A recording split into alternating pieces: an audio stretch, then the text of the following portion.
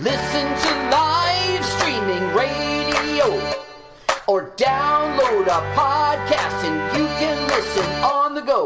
San Francisco Mutiny Radio. San Francisco Mutiny Radio. MutinyRadio.fm. Why not make a donation? MutinyRadio.fm. Streaming live the station. MutinyRadio.fm. District of the Mission. MutinyRadio.fm. MutinyRadio.fm. Listen to live streaming radio or download a podcast and you can listen on the go. San Francisco Mutiny Radio. San Francisco Mutiny Radio. Look, why not go to MutinyRadio.fm? Hit the donate button, stream them live, download a podcast, have some fun! San Francisco Mutiny Radio. San Francisco Mutiny Radio. San Francisco Mutiny Radio. San Francisco Mutiny Radio. San Francisco Mutiny. I was just leaving the theater. Convertible 1969 gold Cadillac with a white interior. I drove it up here. And I started to do some thinking. Around in it on the freeway and I'm having a really, really good time. Flat black glass. Smoking big spliffs and cruising Saturday noon to 2 on the freeway.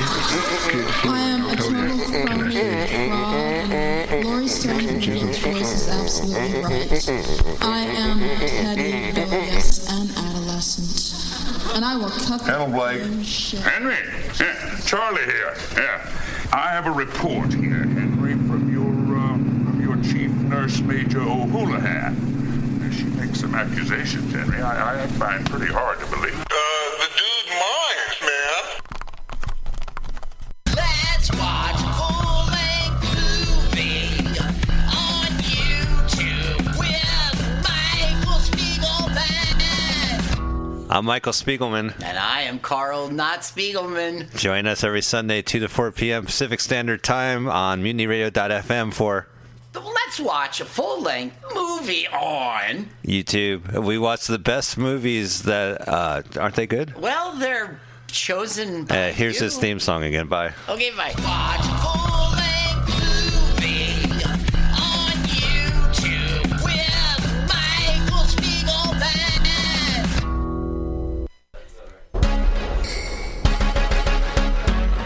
What's happening? This is your boy Rob Edwards. I'm here to tell you about the 5th Annual Mutiny Radio Comedy Festival. It's March 1st through the 7th, 2020, with special podcasts and comedy shows.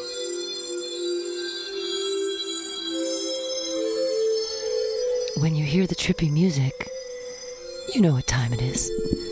It's 2 o'clock here at MutinyRadio.fm, and it is time for Some Call Me Tim. Welcome to Some Call Me Tim. It is a Wednesday. It is 2 o'clock. I am joined by the amazingly talented, vivacious woman of many hats, wigs, costumes, Edna Miroslava Raya. Did I pronounce it right? No, not at all. That doesn't seem to be on. That doesn't want to. Isn't that funny? This one working? There we go. Okay, great. Isn't that funny? I wonder why that's not working right now. It's stage name is Edna Miroslava. Edna Miroslava. Yeah. All right. Hi. Hi. Thanks for having me. Yeah. So some call me Tim. Usually Jesus is being covered up by a board, but usually I have you look deep into the eyes of Sparkle Jesus and I ask, do you believe in Jesus? No. Not even as a person, he's just a myth. Yeah. Cool. You're one of the first people who's ever said that. Oh, really? Usually people go, like, was he a real guy or was he like the son of God? And I'm like, but you're like not even a little. No. Didn't exist.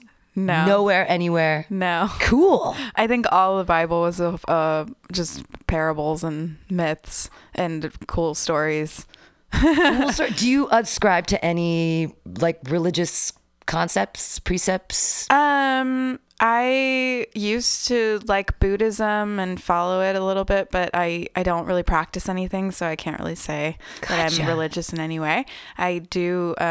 I did take DMT a couple times, and I do believe that we are all connected spiritually, and I believe that we go after this life to back to like womb state or pre-womb state, which is what I saw. Oh, like a limbo where we're all connected molecules, like with the air, and we're all connected to trees, and we're all gods. Right. That's what I saw, and that's what I believe because I saw it. And you've done DMT more than once. Twice, yeah. So you chose to go for it a second time. I took it once, and I was like, I'll never do it again. What? Why?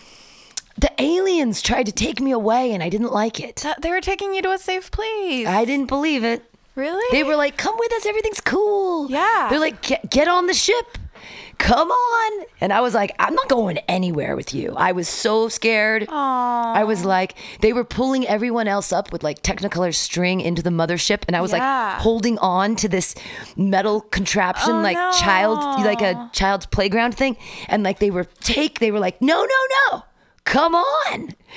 I was like, I'm not. I thought that if I went with them, I was going to be. I would have gone. I thought that was good. If I went with them, I was going to die. I was like, that's it. I'm just letting go. I'm going with them. But you I'm never were coming dead. back.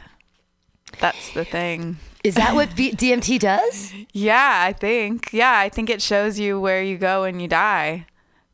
And where you started. I was not ready to go. Oh, yeah. So I just fought with them the whole time. I get that. It'll probably be like that at the end, too. But... Like, no! I'm going with you! They had very nice, friendly voices, and they were telling me everything was going to be okay. Yeah. But trust them. Oh, it was beautiful. It was the most beautiful thing I ever saw. Really? And experienced. Yeah. They were mirrored. Mirrored. Everything is mirrored, in your head. But like they were mirrored images of each other. So like tall, lanky, green, faceless, genderless beings didn't speak to me at all. Just extended their hands to me in this really like Indian style, like belly dance hand pose. And then just like I grabbed their hands and they shot me into this 3-dimensional space where I think I was like pre-womb. Gotcha. And I could hear my mother's heartbeat in the womb, and I could hear her cooing at me from outside, her belly. It was cool. Really cool. Was this before or after you had the large vagina built? After, much after. Much after. So I love that connection. So the enormous vagina has been with you for longer than the DMT experience. So long. I had that built for my show out of clown school, Alice Down the Wrong Rabbit Hole. Wow. We had it was a 2-woman show with my clown partner Karen Light, and she and I were trying to follow the word by word the 1954 classic Alice in Wonderland. We were trying to mime the entire thing. Whoa. And so of course we fail, and a lot of things happen along the way, and at the end we end up in a fight, and then we end up in a women's talk show, a feminist women's talk show, and we invite guests every night. Well, we invited guests every night to come be part of the women's talk show, and they would crawl in through the vagina. Wow. This was very important. Like, we had to have them walk through it. Right, sure. So my friend Chris made me this awesome wooden frame, and my friend Eduardo upholstered it with leather and velveteen. It's gorgeous. And everyone can see that. It's being featured in the next Edna in a Bottle. Yay. Tastes funny.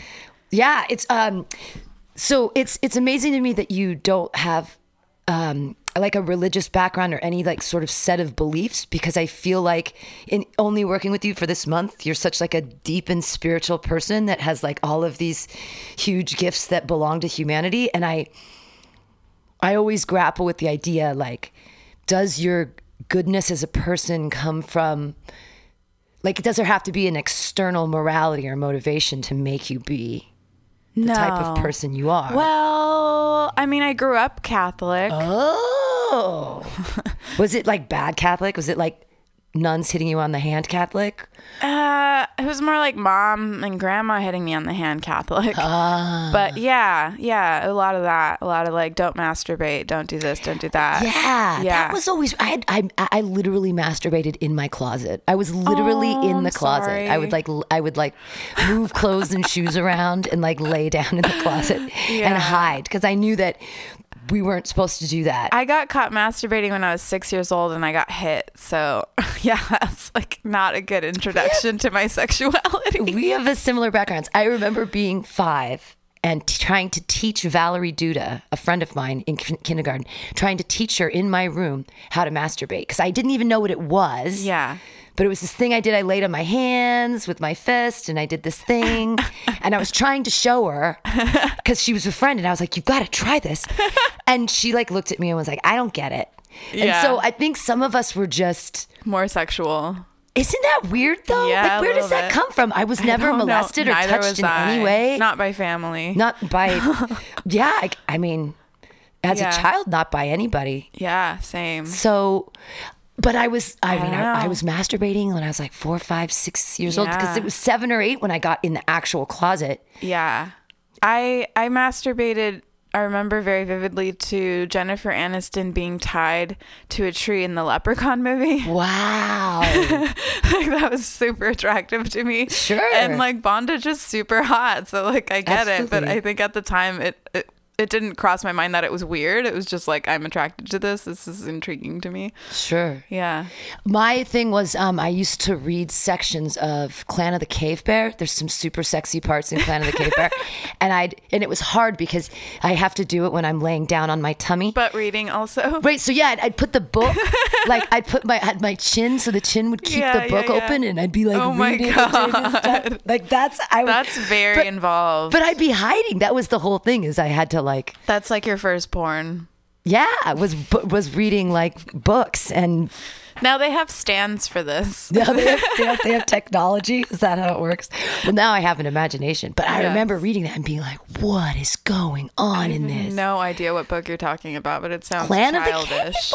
Clan of the Cave Bear. It's an amazing book. Okay. It's all this. There's this Jondar man. Nori a woman, like he takes her virginity. It's this guy, traveling guy who has sex with women for the first time because he's like so good at it, and it's like this thing. And they present this woman, and the old woman is there, and she takes the robes. She takes the rugs at the end because there's something secret in the power of the blood. Oh my God, that sounds awful to me. It's like no, it's crazy. But that was the other thing. My mom would never let me have boy Barbies. I could only have girl Barbies. So all my girl Barbies were doing all these crazy things together. I'm like, so you're so super Christian. And that was before they even were like, lesbianism is gross and wrong. Oh, wow. Like before they went there, it was like, you can't have a Ken doll because you're a super sexualized child. My Ken doll and Barbies definitely had sex a lot. I watched a lot of soap operas, and all I knew was that they rolled around in the sheets. And so it's like, yeah, that's what they're doing. Yep. I watched a lot. What was your favorite soap opera?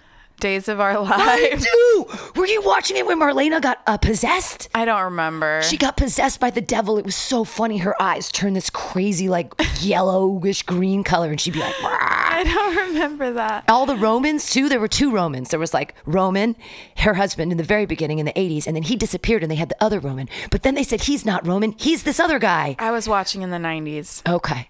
Yeah, that's when I was... We're a decade apart, I think. But I watched it in both... So I watched it in college in the 90s because I failed physics. Oh. Because it was on at the same time.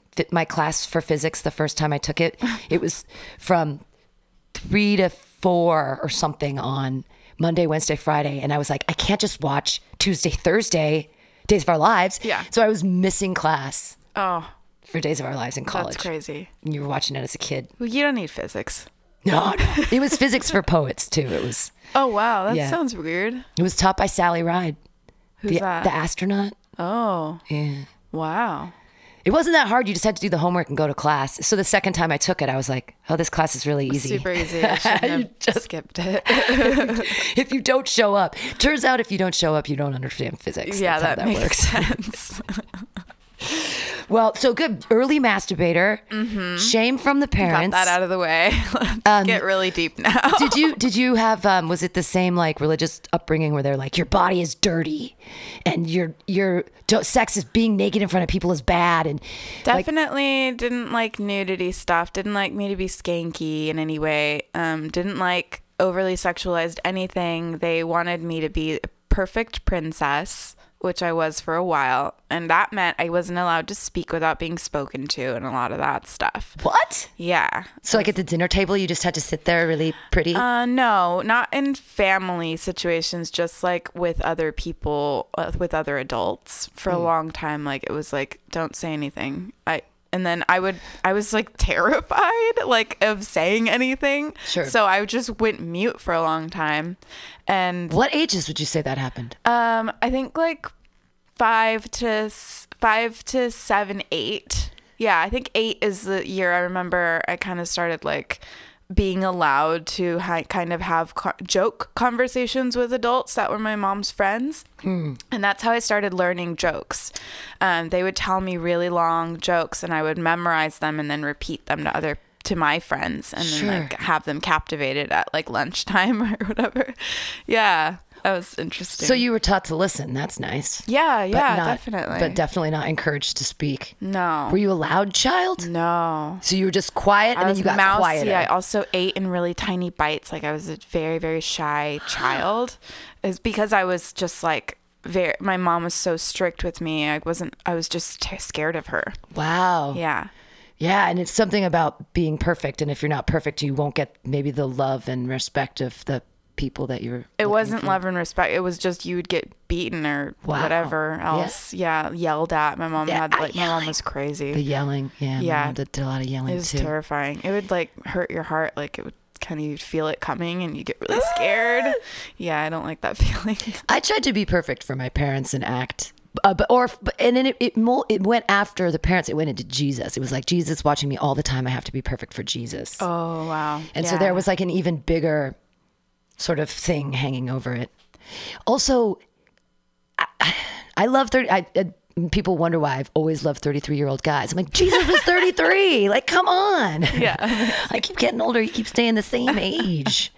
Sexy Jesus. I was also a compulsive liar, so I can't say that I was a Jesus fan or that I thought he was watching me. It was more like at home, I have to act this certain way. And then when I'm not home, I can act this other way.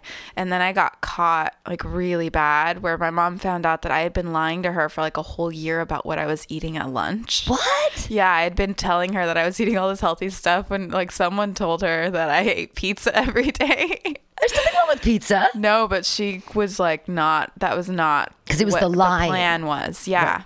And the plan was that I was going to eat all this other healthy stuff at lunch, and I was just eating like junk for like a year. And then when she found out, she got so mad at me. I swore off of lying from then on. And I don't think I've ever really had a problem with lying since then. I'm very forthright. Compulsive liar in that you were making a lot of creative stories, or that you were specifically changing the truth in instances like the lunch thing? The lunch thing. So you were lying to get what you wanted, not lying to just like be creative and be like, like, at home I'm a princess and I live in a huge house with a castle and a dog that I ride. No. Okay, so you weren't like fantastical liar. No. You were like practical liar. Yes. Gotcha. Yeah. My parents, the thing that will always stick with me is that my mother said when I was little, you're ugly when you're angry. So I was taught that certain emotions are not okay to show people in public. And so that, of course, I doubled down, and then I'm like, I'm going to cry in public all the time. Like, right. And get angry and yell at people. Like, I think that all of that, like, I backlashed from it. And the other one was just look pleasant.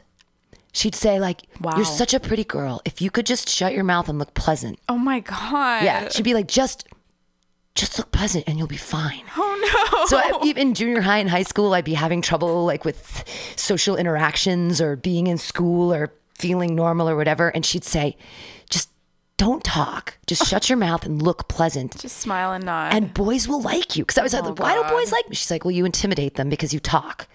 And I was like, wait a minute. Oh, that's such a 50s mentality. Wow. Yeah, just be pretty. Just Wow. straight. But then the flip side of that is then everything starts to go to the pretty side, and it's like if you're not pretty enough, and there's other things, and how big are my thighs, and this and that, and who's considered pretty and who's not, and how does that work? And if all I am is that I'm pretty, then what am I? Yeah. My family is a little more hypocritical than that. Like, they wanted me to be pretty and perfect, but they also wanted me to be really smart and smarter than everybody else. And if I failed at that, then I was disgracing their name. Ooh. And that was even darker and harder, because when I got a bad grade in a test, oh my God, it was like... So much pressure. Yeah, a lot of pressure. That's why I was so scared of them. Did they have... Is it that they put these expectations on you because they missed out on something in their own lives? Or? It was because they were immigrants and they had a name to claim, I guess, and they didn't want to be seen as the poor immigrants. So they hadn't come up or anything, but my mom and my uncle had. So to them, like, that was something that they like were proud of. Yeah. And if I veered off in any direction that was like not in line with what they thought other people expected of their family name, then I was in big trouble. And what's your background? What's your ethnicity? Mexican. Oh, really? Mm-hmm. I never would have guessed. Really? No. Oh, I look Indian. I look.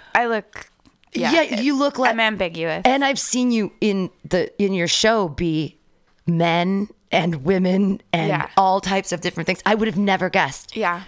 Great. I love Mexico. I love Mexicans. I love everything about it. And we're right where we're standing used to be Mexico. We're in the mission. And that's crazy to me how and why America has decided to demonize, especially our chief right now. I don't like to say his name either.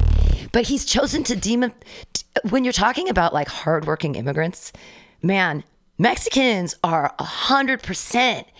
I went to Mexico years ago. We like them to clean our toilets. We just don't like them to run for office. It doesn't make sense to me. Like, because the work ethic and working hard. And did you see the movie A Day Without a Mexican? No, I didn't. So funny. It's from the early 2000s. Terrible production value. Okay. But totally amazing because... movies always are. Yeah, it's all the Mexicans just disappear. And then there's all these people in cars going like, how do I... She's like yelling at her nanny. She's like, I don't know how to get the kids ready for... Like everyone's lives in San Diego fall apart. That's great. Because the Mexicans just disappear. But it's crazy to me. I went down there for vacation a while ago and we were deep. We were down by Manzanillo. And we went to a different town and they were working on like a road. And then we went to that same town like 3 days later and the road was built. Wow. And it's crazy to me when you're looking around here. Takes like a year to do anything. Van Ness has been ripped up for 3 years. And it took like 3 days. Yeah. And then he goes, well, blah, blah, blah. It's like, they have nothing else to do. They get the job done and they move on to the next thing because they have to work. They have to make the money. Right. People are lazier here because they're spoiled. So lazy. Yeah. The one thing it changed my life. I grew up in Danville. I don't know if you know where that is. It's over the hill. Know of it. Yeah, it's pretty gross and wealthy place. And I thought, because I'd watched 90210 and I'd been growing up the way I had until I was 16 years old, I thought I was poor. Yeah. Like I would because in Danville we were like on the low end of rich. Oh my God, it's so stupid. But so I always I felt like I got made fun of because I had a Hyundai instead of a BMW, like that shit. I had a fucking car. Wow. Yeah. And it was like, your car's lame. It was like, so all that stuff was going on. And I went to Mexico on this like house building trip and we were driving through Tijuana out into these out roads and stuff. Mm-hmm. And I saw houses built out of garage doors. Like, remember when we changed our garage doors from the ones that went and they were all thing, and they go, now they go boop, boop, boop, boop, boop, boop, boop, boop. So what did we do with all those garage doors in California? They built houses with them in Mexico. Wow. So I was like, I mean, the whole amazing, concept. So resourceful. But it was like, they are living in stuff that we considered trash. Yeah. And I just didn't. I thought everyone lived the life I did. Oh no. I had no idea. But that's how like small my world was. Yeah. And then suddenly, through travel, it was like, phew. We're so different, our cultures. I have this stand-up bit that's pretty dark and I haven't really done it out very much. it's about the difference between I'm trying to like connect with my roots more and like trying to think, like imagine like what would my life be like if I was in Mexico. And then it gets a little dark and I'd say, when Mexicans eat food, they like playing music and they're enjoying life and they take a long time to do it, kind of like in France and Italy as well. Like they take like a long lunch break and they're enjoying themselves. There's always music playing in the streets or playing outside, like at all times. Right now, if we were in Mexico, there'd be music playing out of like 3 different places. There'd be people on the street playing music. And here it's like a cattle call. Like you're doing it like it's a task and you're not really enjoying it. Right. And even when people come and play you music, you don't enjoy it because you're listening to your own music in your own headphones and it's like your private little world. It's not shared in the experience. And then I talk about how it's Mexicans are very passionate about everything they do, like even like marriage is more passionate and fights are more passionate. And like if you get in an argument with your wife, you don't stop loving your wife, you start hating her. that's how passionate they are. And if you murder her on accident, you still go out into the streets and you yell, I killed her, I did it was a crime of passion. And here it's like you treat it like an 8 a.m. meeting. You like prepare the necessary documents, you schedule it in your calendar, right? And then you do the deed because you couldn't stop loving your wife because you never loved her at all.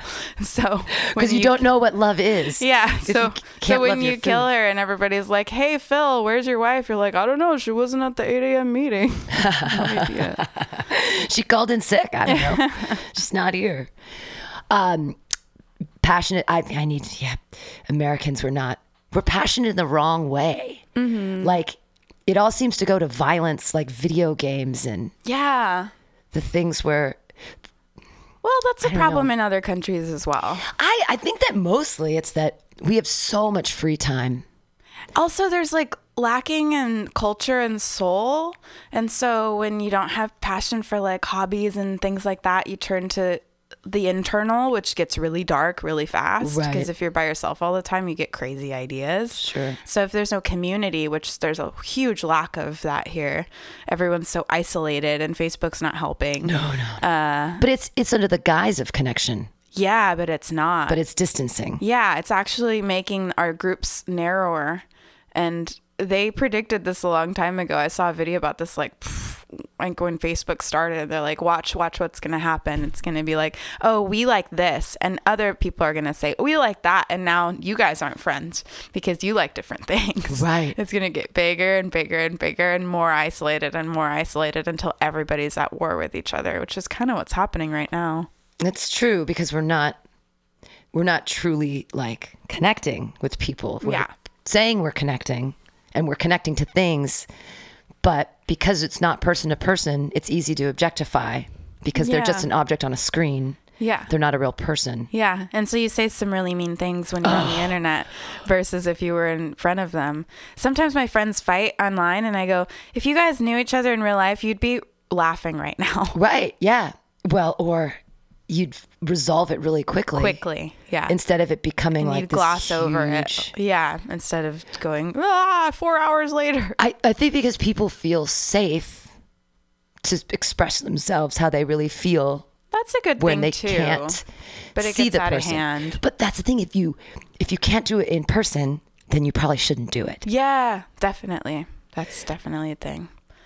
That's how if I'm going to, because then it's that passion thing, like, and then people, I mean, and you don't know, I've learned, I didn't used to do this because I used to get my feelings hurt a lot and I used to get bullied as a child and all kinds of things. And now I realize that like, you have to play the part of a victim to be a victim. Yeah. But I've been like more upfront about and on the internet, it happens a lot on the internet. And then I confront people in real life because of internet things. Mm-hmm. And I'll be like, how I sent you a video and asked to be on your show and you didn't dignify me with even a response of any kind. Like that hurt my feelings. Like I've said that to people. Yes. Because on the internet, it doesn't, I can talk trash about them all day on the internet. Sure. But that doesn't, what does that solve? What does that help? Nothing. And then they don't know how you feel, which is what you wanted in the first place. Right. And we'd be like, respect my feelings. I'm a delicate flower. I'm a sunflower. flower. So how did you start this Edna in a Bottle thing? How long has it been going? This is a dark story. A year and a half. A lot of my comedy is really dark. I don't know. I went to school for performing arts and social justice. My mom was a probation officer. I watched America's Most Wanted and Cops obsessively as a child. So growing up, like, I was forced to volunteer, growing up. So like a lot of these things kind of have built a foundation for me that made me like a social justice warrior, as like cheesy as that sounds, but I am. I'm like, I'm super into social issues. I'm like really worried about the homeless. I like do a lot of things for them.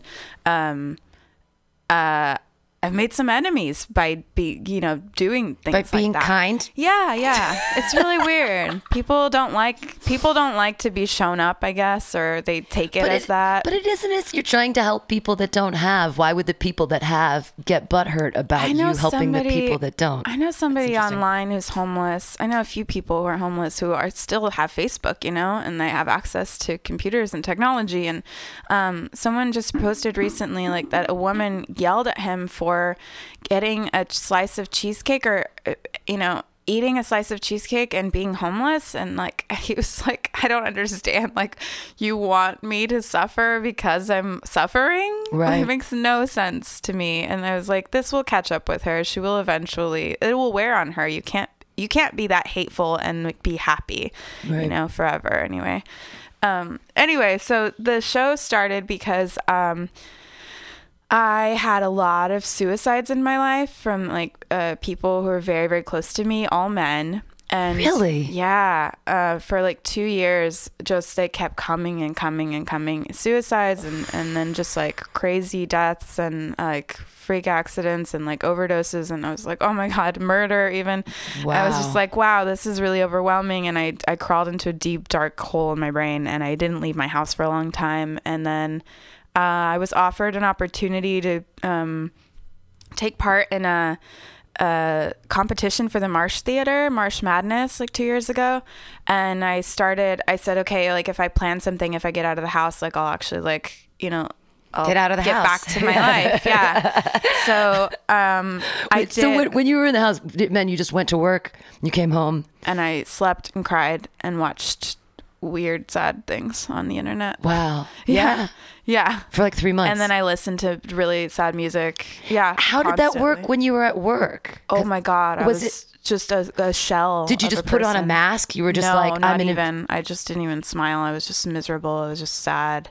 Wow. And my coworker was like, dude, you have to, in December of that year, he said, you have to come out and you have to get back to yourself. This is really hard to watch. Because you come from the background at the clown school, which seems like a pretty happy place. Yeah. Which we should take that for the show. I have it here somewhere. It was and performing just hard arts to see me. I think to see me not happy and not vibrant and bubbly. But there was nothing to make you happy. I mean, if you had so many people that you were close to. I actually don't think I've gotten my bubble back since all that happened. Like, I'm actually a much darker, more somber person because of this experience. Sure. Or experiences. And anyway, I said, okay, I'm gonna get out of the house. I'm gonna commit to this thing. We placed in this competition. That's great. Yeah, and then in the middle, the day before my show went up, another of my friends committed suicide, and I was like, oh shit! Like, wait, can I say shit? Yeah, you can swear, and this is free speech, 100%. Okay, yeah, great. You can swear. I said to myself, if I don't keep going with this, I'm gonna fall back into the hole. So I just like pushed forward, did the show, which was about death too. It was a comedy show, a fake live televised game show of death, where we had the most pathetic individuals that we found in America. Like every week we would find 3 and they would compete to see who was the saddest. It was called Harsh Sadness. And then at the end the audience would vote, and it was rigged, but the audience would vote and then we would kill off one of the competitors, and then the other 2 could come back for another episode if they wanted to die still. It was pretty dark, but it had to do with everything that I was going through too. So anyway, it helped a lot. And then after that I said, if I don't keep going with this, I'm gonna just like hide and be sad about Wilbert, who had just died. And yeah, I said, okay, in May, I'm going to get back to sketch comedy. And this time I'm not going to rely on a group that might move or change course on me. And I'm just going to hire new people every month and start this ridiculous show. And it just has kept going. So that's great. That was... And you started at a different venue, because I saw your show for the first time when I was at Piano Fight. And it was, I guess, the second time you'd done it there. I think you saw the first time that I did it there. Wait, was it the Bart one that you saw? Yeah, the Bart one. Yeah. That was the first one we did at Piano Fight. So we did it at the Bindery for a long time. Oh, okay. Yeah. Closer to your house. Yeah, definitely. He's here for props. Yeah, it was very convenient to walk my stuff over there all the time. But we outgrew the space. It's a good problem to have. Yeah, it was. I'm having a harder time filling the bigger space now because it's so much bigger. Right. But it's still a great opportunity to have it at Piano Fight because we're getting a different audience. Yeah. Yeah, it's fun. And a year and a half. So what are your goals with it now? This is the 17th installment. This next one. So yeah, I haven't one of my done favorite numbers. Yeah, I haven't done them consistently like every single month, and I have seasons now as of January. Sorry, what was your question? What's your plan for the show? You just gonna it's already growing. It's gonna keep growing. Every month you just keep enjoy it. Just keep rolling on. Or yeah, I'm rolling on. I think.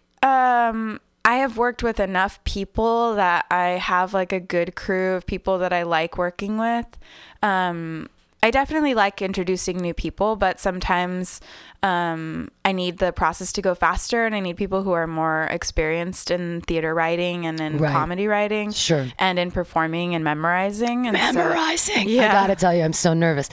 But Pam's in our show. Yay! I'm so excited to be in the show too, and I love all the ideas, and I'm just hoping that because I can memorize things. Obviously, I have. Yeah. But the problem is that I have to take my comedy out of my head, take all those scripts and be like, dump this section. Yes. And like fill it with new stuff. Yeah. And I'll get it done. Mm-hmm. I've done theater for years. I'm not too worried. Yeah. But I was always a dancer, and I can remember choreography like crazy. So I used to do that as well. Oh yeah, you look you've got the clown thing, and I look like a dancer. Absolutely, really? You look like a modern dancer. Oh wow. Yeah, that's nice. Oh yeah. Well, I dance at drum and bass shows every Sunday. Every Sunday. Well, I didn't go the last 2 weeks because my foot's injured, but yeah, usually. So dancing is your other, like, you get it out. Yeah, it's my hobby. It's your hobby. Mm-hmm. Dance revolution. I love dance. It's the only way that I exercise. I don't like the gym. Yeah. I'm not a fan. Well, the gym is another place where it's like people either meet or don't meet, or have cliques or don't have cliques. I don't want to sweat around other people. I don't know. I always just, if I feel like I really need to work out, I go running. I do some push-ups, some sit-ups. Yeah, I like stuff without machines involved personally for exercise. Absolutely. Yeah, I don't like the activities that force you to do things you don't like to do. Why would I waste my life doing things I don't want to do? That makes no sense to me. I feel the same way. People I keep getting older, and it sucks, but there are certain things that I'm not astute at. Like, I'm not real great with computers. Okay. I've learned enough that I can do what I have to do, like for easy updating, but I'm not. And you just learned Google Drive, which is really cool. I just learned Google Drive. So I didn't know, and people go, well, you should learn this. And I'm like, I'm not going to spend time learning things that I don't have an aptitude for, or that make me angry, frustrated, and sad. So like, I don't like spending time in front of a computer. So I'd rather do anything else. And when I hang out with kids, people are like, oh God, you're so good at that. How do you do that? And I'm like, I don't look at screens. The easiest thing is just to interact with them. Yeah. And it's so hard for people. They just give them a screen, and it's like, they're children. That's bad parenting. Yeah, they don't need a screen ever. Like, you can give them They need outdoors. They need to look at insects. Give them a cup of dirt and like a rock. Yeah. And they're going to figure something out. Oh my God, they will. Yeah, absolutely. But we put them behind a screen, and then I wasn't allowed to play outside for a while, like as a child. So I'm like obsessed with insects and like anything outside. I mean, I don't. Because it was dangerous? Why wouldn't they let you out? They just didn't want me to get dirty. It's weird. It sucks because I missed out on all the childhood stuff. What about camp? Did you ever go to summer camp? Yeah, but it wasn't like gritty. Oh, okay. Yeah, it was like very protected. A lot of indoor activities. Really? Yeah, except Even for like summer camp. canoeing or whatever. Yeah. It wasn't like a lot of planting trees or anything like that. I never really got in the dirt until my mom asked me to plant tulips when I was like 15. Wow. Yeah. Weird, huh? Like I didn't touch dirt until I was 15. We all have weird things like that. Messed up. I had never eaten a peanut butter and jelly sandwich until I was 16. What? My parents both grew up with parents of the Depression, and so they were like not. When they became wealthy people, they were like, our children will never have to do what we did when we were kids. Oh, that's ridiculous. And so like they'll never have to eat a peanut butter and jelly sandwich. That was bad. Yeah, that's my family didn't like bell bottoms. I was obsessed with them and they wouldn't let me wear them because when they were poor, they wore bell bottoms and everyone who was poor wore bell bottoms in the 70s. And I was like, yeah, they're awesome. Please give them to me. Yeah, like, give me all your clothes. No, also the cholas wear bell bottoms and that's like low status and we don't want you to be low status. And I was like, they're hot. Please give me the bell bottoms. Right. So now look at all I wear is bell bottoms. No, they're great. They're the velour. These are velvet. Oh, they're velvet. Wait. They're gorgeous. Yeah. But they're I mean the dirt thing is funny because like I don't have a lot of time to be outside, but once I am in my yard, I think I spent on accident 8 hours planting succulents and just like spending time in the yard to try to fix it, and I lost track of time because I was so obsessed with it. Right. But I'm not very good at it. Like I don't have a green thumb, and that's not my fault necessarily, but I'm trying. All humans, I mean, don't we have an impetus to cultivate? I think that's where art comes from, is that the only thing that woman literally creates. We can create life. We can have that happen. That's pretty amazing. But then man, what can he create? Labor. What can he make? Houses, food, stuff. But man is in man and woman. Like we as humans constantly want to create. Mm-hmm. And I think that impetus is in us because if we didn't, we'd die because we wouldn't be able to eat. Yeah. Because we have to be finding. But then that's where Americans, we've broken down this system of humanity because everything's done for us. We don't have to make butter. Like we're like, I made my own toast. Like we don't even have to make our own toast. There's a place on Geary Street 2 blocks away from me with $7 motherfucking toast. $7 toast. What is happening? They don't even make their own butter. I'm like, how is this? Wait, that's all they put on is butter? They have like, and there's like jam or something. It's the toast place, and the coffee is all like $5-6 a cup, and the toasts are like $6, $7, $8. Come on. And this is on Geary in the Tenderloin. Yeah, no. And there's a line. But, no, you know how I feel about lines. Yeah, you didn't see the show last month. I've had 2 shows based around lines. Yeah.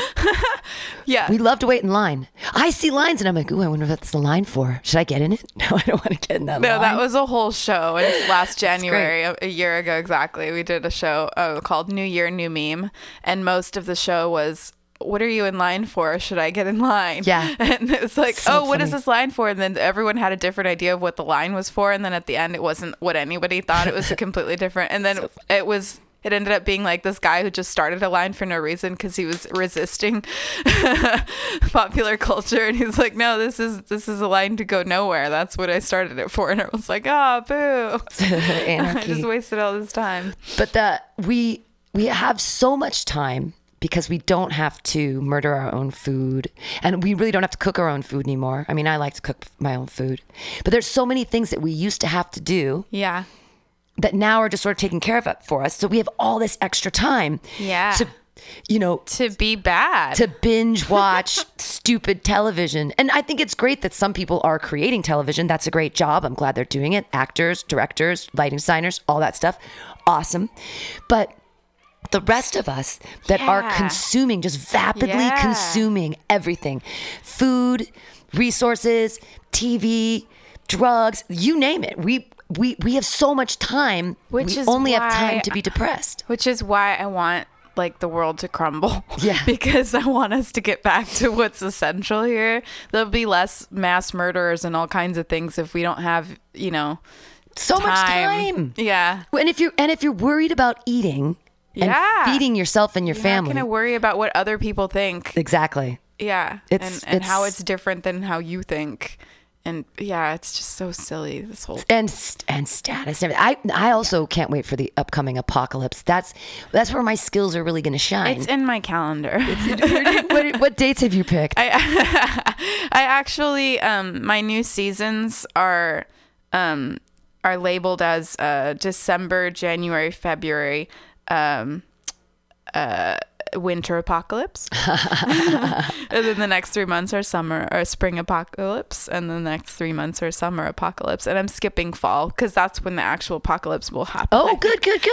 No, that's good to know, because I can't wait for it.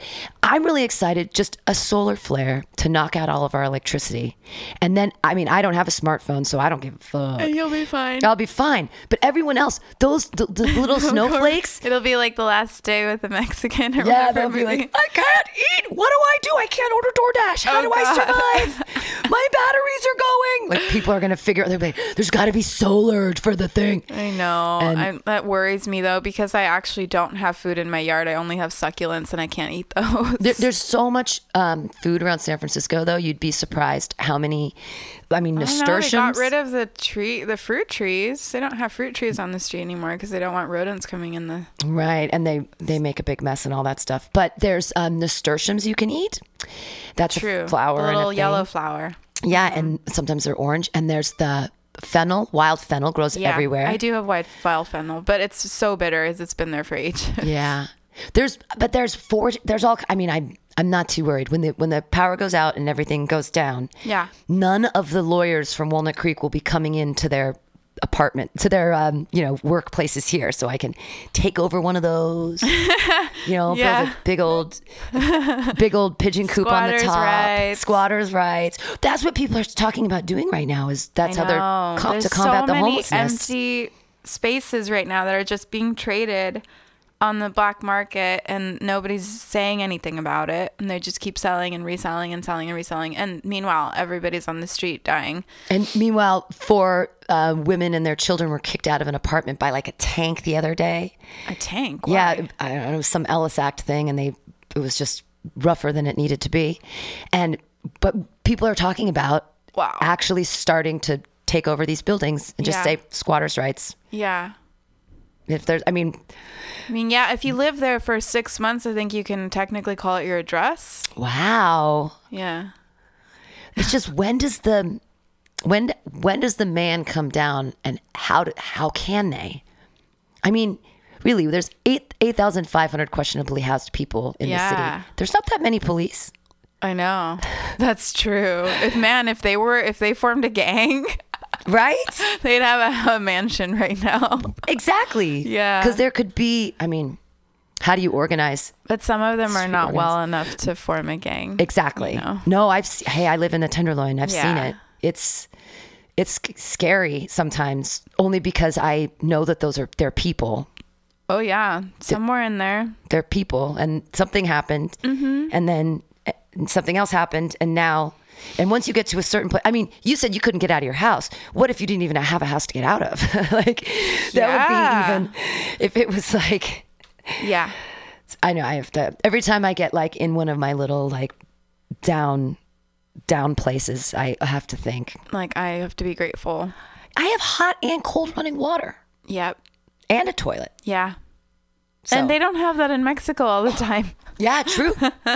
Yeah. I remember even as a child, I was raised in America, but I had family in Mexico, and we would go visit them. I remember going to Monterrey, and my great aunt had a bathroom that was just like it was a toilet, but it didn't flush. So you just like pooped into like this hole that just went down into the earth. Yeah. And that was so weird to me. I had no idea that people lived like that, but that's real, Absolutely. Not everybody has wealth.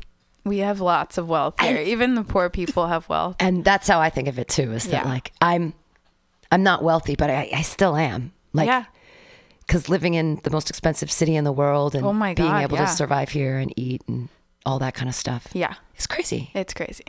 So what are your, back to Edna in a Bottle. Yeah. How do you cast your people? They come to you, you come to them, you put it out? Yeah, I put it out. Because I went to clown school here and mime school, I knew a lot of people already and they knew a lot of people.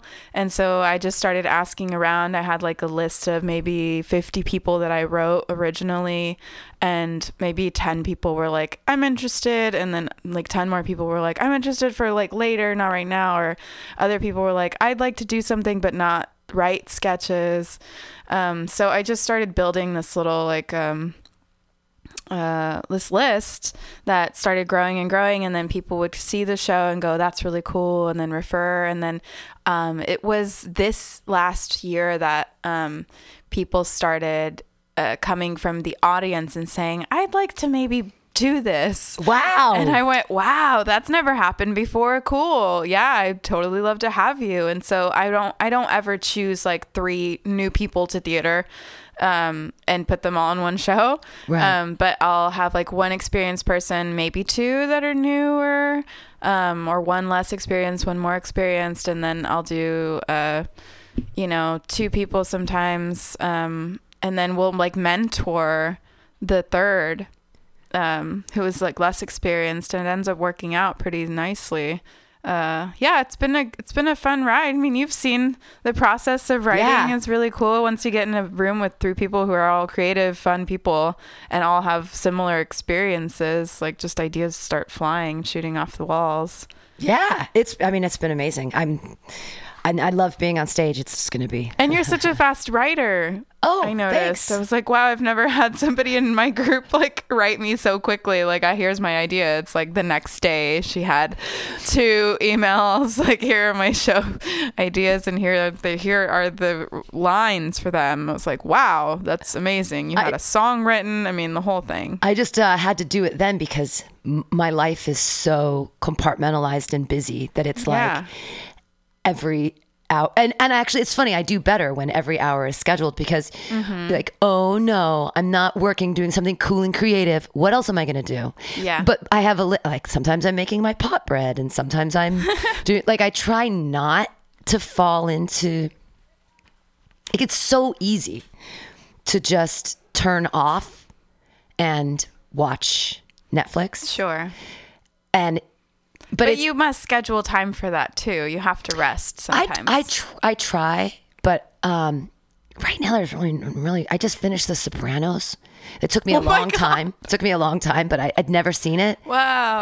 I'd never seen The Sopranos, so I was like, my boyfriend and I were like, we should watch this. Yeah. And so it became once you watch a show for a while, the first season's really good, and then it sort of becomes like a soap opera. Yeah. And you're like, oh look, it's just like a soap opera. So I double dipped. I'd use that time as work time. Okay. And I do like vapid work things. Yes, yeah. While I listen to it so that I feel like I'm double dipping and I don't feel like I'm such a bad person. Yeah. Because it's a lot of hours. I know. You'll lose them too. And it goes so fast. Like the way that I lose track of time when I'm gardening, I lose track of time when I'm watching something, especially. Just I'll binge it. I'll go, okay, well, I'm invested now. Here's another 8 hours of my life dedicated to the United States of Terra or whatever. That's a good show. Obsessed. Yeah, I think I watched that in like 2 weekends. Like just 3 days of just nonstop watching. Build it for that now. But that's the thing, is that it goes against our human nature because we want to knit or garden or bake or spend time with friends and instead it's like, I'm turned off now, here I go. Yeah. So they're like building that. But then that's the weird thing, is rather than find community outside ourselves and in the world interacting with it, I almost feel like I know these people. And then it's like I'm friends with an object or something, or I really know that. I really that's kind of like playing dolls, isn't it? Sure. Except that less creative because you're not, you're not telling the story. Right. It's being told. Yeah. And you're telling the story. And you made up, I'm glad you were a a pathological liar as a child because you come up with great ideas, and I'm super excited for this show. Sometimes, and then sometimes we get people like Lucian who like have even more amazing ideas, and are like, "Here's the idea," and now it's like a whole show, and yeah, it's great. And I love creating with other people too. I think that's what's making me flourish as an artist. Yeah. If I just did this by myself, I don't think I would get as many good ideas. Yeah, it's hard to become.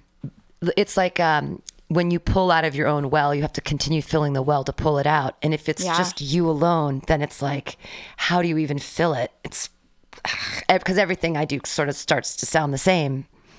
Yeah. Yeah. Yeah. And I do solo work as well. And I write a lot of monologues and perform them as characters. And they tend to all have the same base connection, which is that they're all very lonely. But I think that everyone is, and sure, so like absolutely. I truly believe that, and so that's the message that's coming through. But say if I wrote a monologue with somebody else who had a different understanding of how humans worked, I think it would be a completely different monologue, and it'd probably be more interesting, and people would go, wow, I really love this new character of yours. It's totally different from the other ones. And I'd go, yeah, probably because someone else wrote it with me. Yeah. Yeah. Let's close on this. What's the scariest or worst thing that's ever happened during one of your shows? Like a light falling, or like somebody's completely forgetting their monologue? Like, what was this the worst where you were just like, hand palm, oh no? Okay, I remember. It was November of the first year we were doing it, so like two Novembers ago. It was a Thanksgiving episode, and we were at the dinner table, and I was the mom, and John Flaw was the dad, and then Michael Penza was the son, and Lars is a clown who just moved to LA. He was the turducken. Sorry, turdicken. So he was dressed in a giant inflatable dick costume that he had with balls attached, which we had already used for a prior scene where we it was an advertisement to let balls roam freely. It was like Free Ball Ranch, trying to sell organic dicks.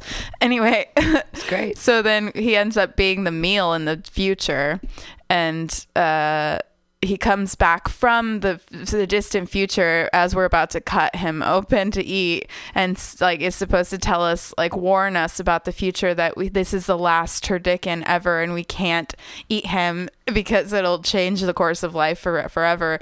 And we're all very hungry, and so we're wanting to eat him very badly. He forgets why we can't eat him, so he blanks on stage and is just stuttering, and I have to go well, spit it out. Tell us why, or we're going to eat you, basically. And he was and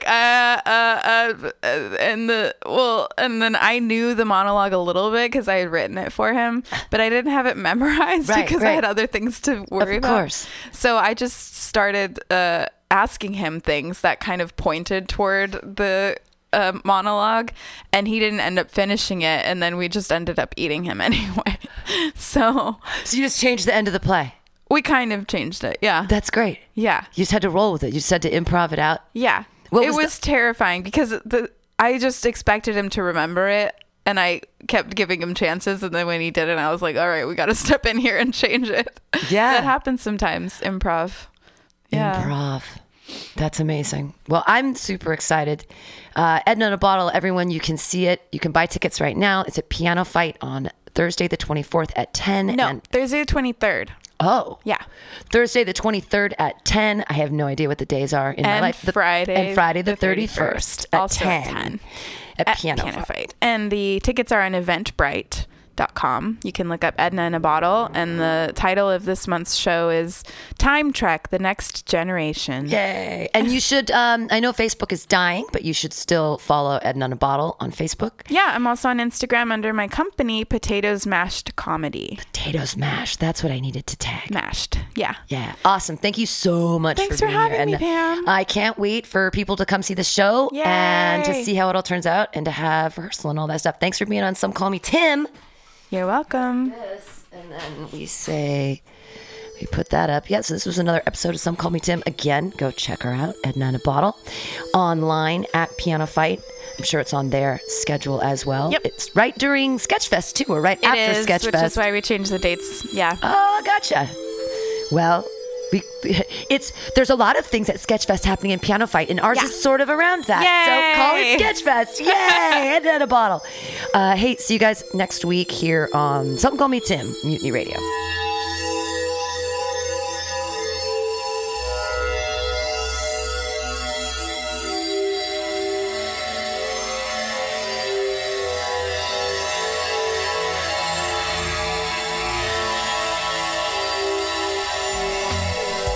It's your boy CFO here to let you know that the 5th annual Mutiny Radio Comedy Festival is March 1st through 7th, 2020, with special podcasts and comedy shows 10 a.m. to 10 p.m. all week. Get your tickets now on Eventbrite. Just search Mutiny Radio and get ready for 76 comics from all over the U.S. coming for 66 programs in 7 days, all here at 2781 21st Street in the heart of the Mission. Or if you can't be with us, listen live or podcast from anywhere in the world at www.mutinyradio.fm.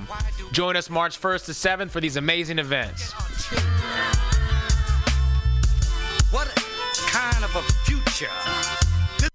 Law Tigers. We fight for motorcyclists. We're not just motorcycle lawyers, we're part of the riding community. Law Tigers watches over riders. If you're injured in a motorcycle accident, we'll help you get your motorcycle repaired or replaced and assist you with your damaged gear too. We're by your side every step of the way. With the Law Tigers, you never ride alone. If you're injured in a motorcycle accident, call 1-800-LAW-TIGERS or visit us on the web at lawtigers.com. The Law Tigers, California's motorcycle lawyer. Mr. Harris, Harris Law Firm, LLP, 180 Promenade Circle, Suite 300, Sacramento, California, 95834.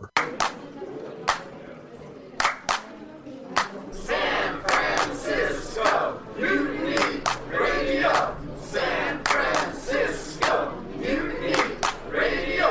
Listen to live streaming radio or download a podcast and you can listen on the go. Listen to live streaming radio or download a podcast and you can listen on the go. San Francisco Mutiny Radio. San Francisco Mutiny Radio. MutinyRadio.fm. Why not make a donation? MutinyRadio.fm. Streaming live the station. MutinyRadio.fm. District of the Mission. MutinyRadio.fm. MutinyRadio.fm. Listen to live streaming radio or download a podcast and you can listen on the go. San Francisco Mutiny Radio. San Francisco Mutiny Radio. Look, why not go to MutinyRadio.fm? Hit the donate button, stream them live, download a podcast, have some fun! San Francisco Mutiny Radio. San Francisco Mutiny Radio. San Francisco Mutiny Radio. San Francisco Mutiny Radio. San Francisco Mutiny. I was just leaving the theater. Convertible 1969 gold Cadillac with the white interior. I drove it up here. And I started to do some thinking. Around in it on the freeway and I'm having a really, really good time. Flat black plastic. Smoking big spliffs and cruising Saturday noon to 2 on the freeway. Good I am a total phony fraud, and Laurie Stone's voice is absolutely right.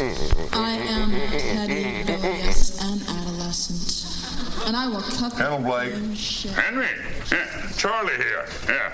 I have a report here, Henry, from your chief nurse, Major O'Houlihan. She makes some accusations, Henry, I find pretty hard to believe. The dude minds, man. Let's watch a full-length movie on YouTube with Michael Spiegelman. I'm Michael Spiegelman. And I am Carl, not Spiegelman. Join us every Sunday, 2 to 4 p.m. Pacific Standard Time on MutinyRadio.fm for Let's watch a full-length movie on YouTube. We watch the best movies that, aren't they good? Well, they're chosen by Here's you. his theme song again. Bye. Okay, bye. Watch a full-length movie on YouTube with Michael Spiegelman.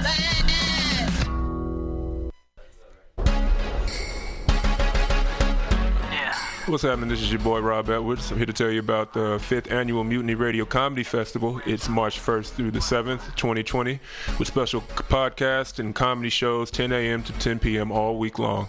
Get your tickets on Eventbrite. Just search Mutiny Radio and get ready for 76 comics from all over the U.S.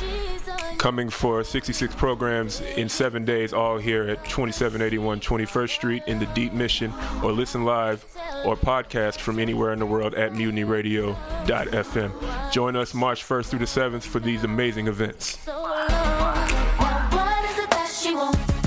Tell me what is it that she needs? Billy Bob, you ever want to be funny? Well, my dogs think I'm funny, Daryl. Well, I mean, you ever want to be, like, in front of an audience? Like, other than, like, squirrels, dogs, and dead peasants? Well, shoot. From time to time, I've given it a thought or two. You know, if you go to Joke Workshop, there's more than 2 peoples paying attention to your jokes, and they ain't even gonna be jerks about it. Daryl, are you serious? I can get people to listen to my jokes? And they'll even say nice things to you before they tell you how to get improvements. No way. What is this dag-nabbit thing called? It's Joke Workshop. Joke Workshop? Yep, every Monday, 6 to 8 p.m. on the Mutiny Radios. So you're saying I could tell my jokes every Monday from 6 to 8? That's what I'm saying. It's the Joke Workshop Mondays, 6 to 8 p.m. at the Mutiny Radios. Yahoo! $4.99.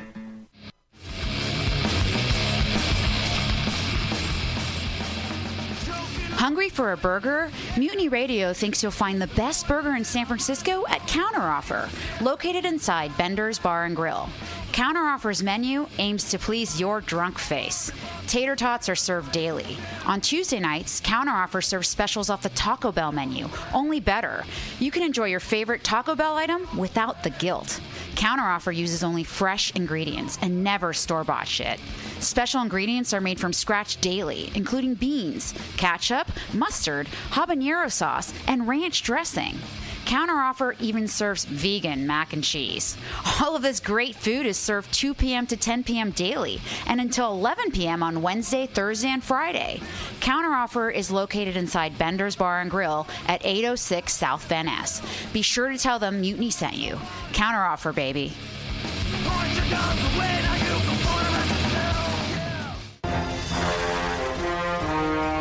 Are you tired of swimming through a sea of podcasts?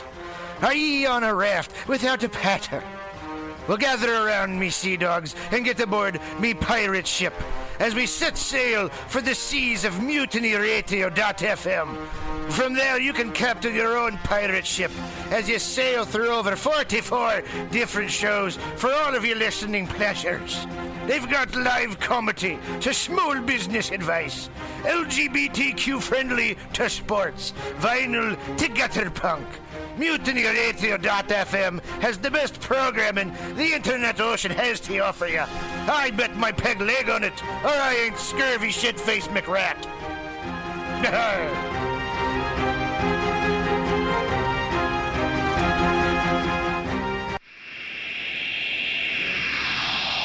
Subliminal SF visual and auditory mind control brings you the best, coolest t-shirt and hoodie designs and mind-bending local bands and shows at venues all over San Francisco and the Bay Area. Subliminal SF is here to destroy your sense of normalcy and plant ideas in your skull to make you cooler and a more awesome person. Check out all the badass products at subliminalsf.myshopify.com. That's subliminalsf.myshopify.com and experience Subliminal SF.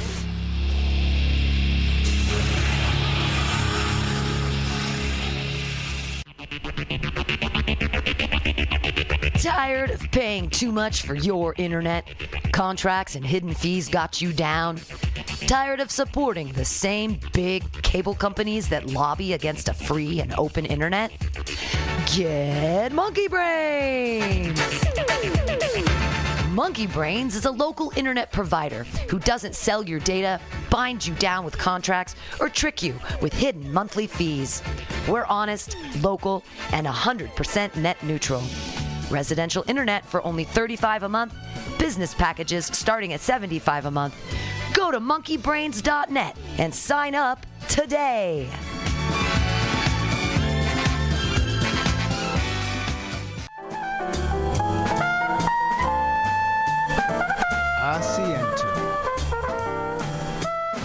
Asiento. Take a seat at Asiento on 21st and Bryant.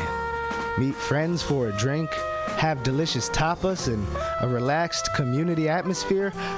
Asiento, honestly, is a wonderful place. They have incredible bartenders and board games all over the walls, trivia on Mondays, Taco Tuesdays, First Wednesday live jazz, live DJs Thursday, parties. The food is darn good. Special happy hour prices all night long with your Mutiny Radio Comedy Festival ticket, March 1st through 5th. Check out the schedule at www.asientosf.com. Come take a seat. I had a date there and it did not go well. But it wasn't the fault of the place. They're very nice. Asiento.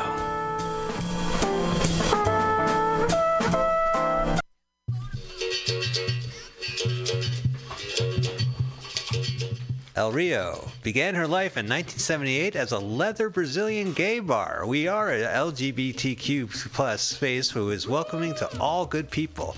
We actively invest in communities to promote social change. We actively invest in our local arts and music scene to give space for artists.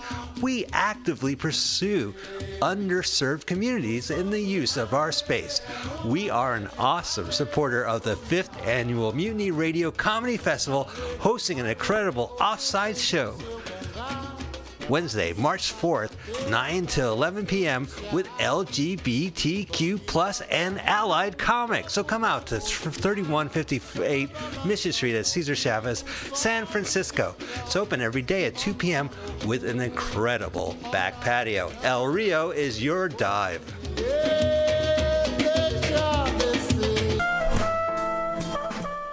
But if you can't make it to Mutiny Radio, well, don't even worry. Don't fret at all. You can simply download the podcast post-show and giggle in the comfort of anywhere, like your Aspen summer home on the mountain ridge with the kayak feeling. So all you got to do is just go to podcastics.pcrcollective.org/comedyclubhouse, or you can listen live every Friday from 8 to 10 p.m. as your host, Pam Benjamin, brings you the best comedy from San Francisco and beyond the universe. And what's better than the universe? It's a cash card.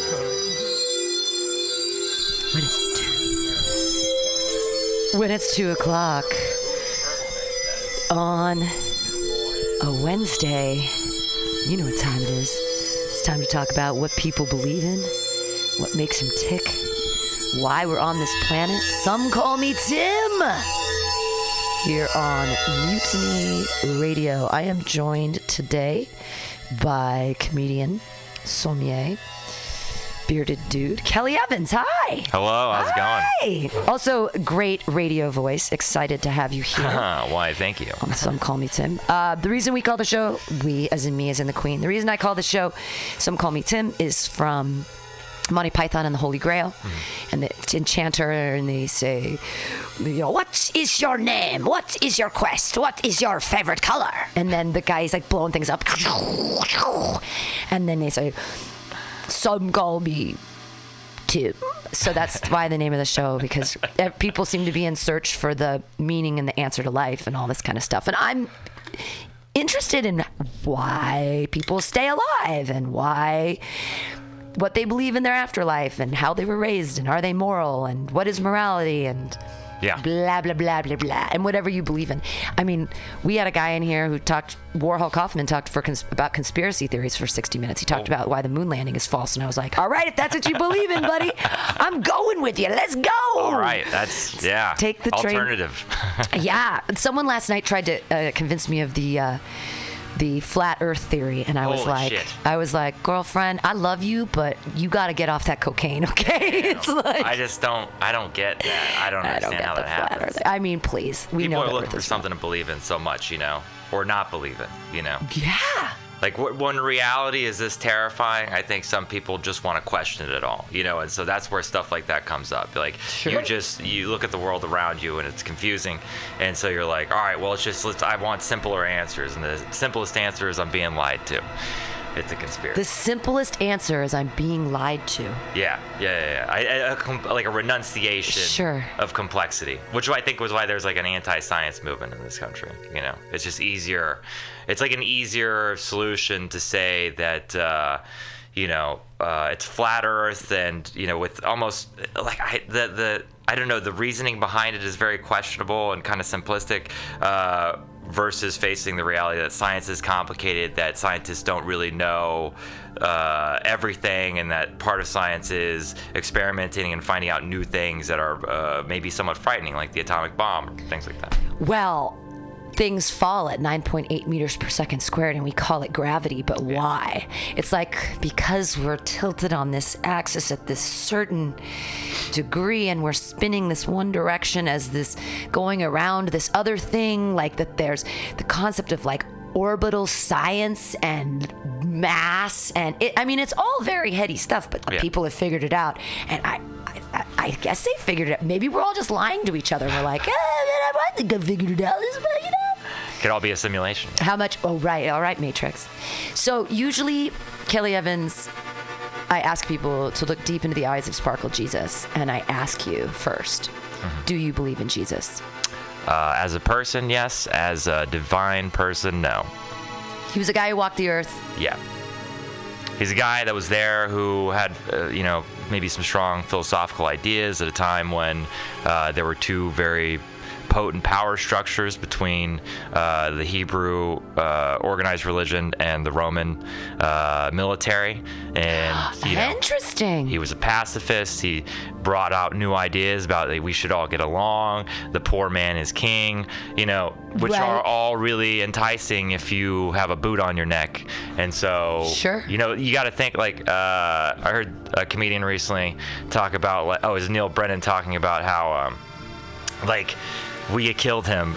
And it's like his ideas weren't even that complex. It's like treat other people like you want to be treated. Like that seems like a really obvious idea. So it's understandable that people would want to make him define. And they went to great lengths to make him seem more magical than he really was. The Romans at the time, they were really brutal. Crucifixion is a horrible way to die. Not just because and a lot of people are confused. They're like, well, they put the nails in Jesus' hands and feet and then they hung him on a cross. That wasn't the stuff that kills you in crucifixion. You suffocate because of the way that you're hanged. They even give you a little foothold so that you can sort of be alive for a little bit until you're not strong enough and you give up, and then you asphyxiate. Your lungs collapse on itself, and that you take a breath and then you let it out and you can't take in another breath. Yeah. And so people died horrible deaths. Horrible. For what reason? Because someone stole something? Yeah. Because I think burning is also a pretty bad way to drawn go. And quartered. Oof. Have you heard what that is? Yeah, they put horses on one. Oh, it's more than that. They do they cut out your entrails. They keep you alive. They hang you. They cut you up. It's like everything you could possibly do to a person. I thought it was when they tied a horse to each one of your extremities, and then the horses ran in different directions. That's what I thought too, but that's a small part of it. It's much more. They cut out your heart while you're still alive. It's very intense. But it wasn't even for human sacrifice. We get all down on the Aztecs for making walls of human skulls and shit, and and for doing human sacrifice, and yet they were at least killing people for a purpose. Like, it was to make the sun god right to them, to make the crops go, and to make everybody live. You had to kill some people. There's part of religion right there. right. But that's like the basic. But when we kill people in such a horrific fashion, like what we did to the witches, or what we did to traitors, or all that stuff, all of those torture devices that were used. Yeah. In the Catholic Church was using torture devices against not only witches but Muslims during the Crusades, and they would. I mean, the Iron Maiden is like a thing with spikes in it that you put it. It's like a helmet with spikes in it that they put on your head, so you're like, or in your whole body, you get inside it, and it's like Jesus. Yeah. Oh, so I was actually thinking about this outside, kind of talking about the horrible things that we do to one another for whatever reasons.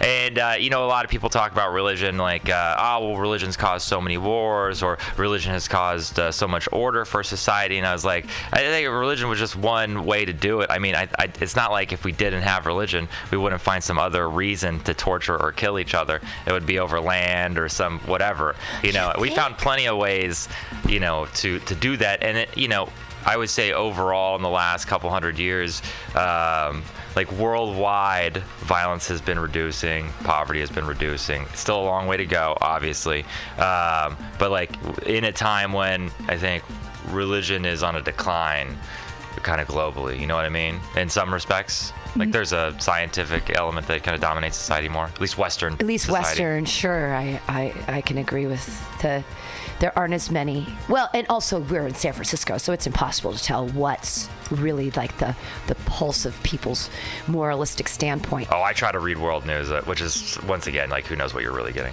Well, and when you have a moralistic standpoint, it's like, where are you coming from? And for me, I try to keep it deeply personal, but a lot of times it somehow gets extended into something somebody else is doing is evil, but is it really any of your business? Like, why are we calling out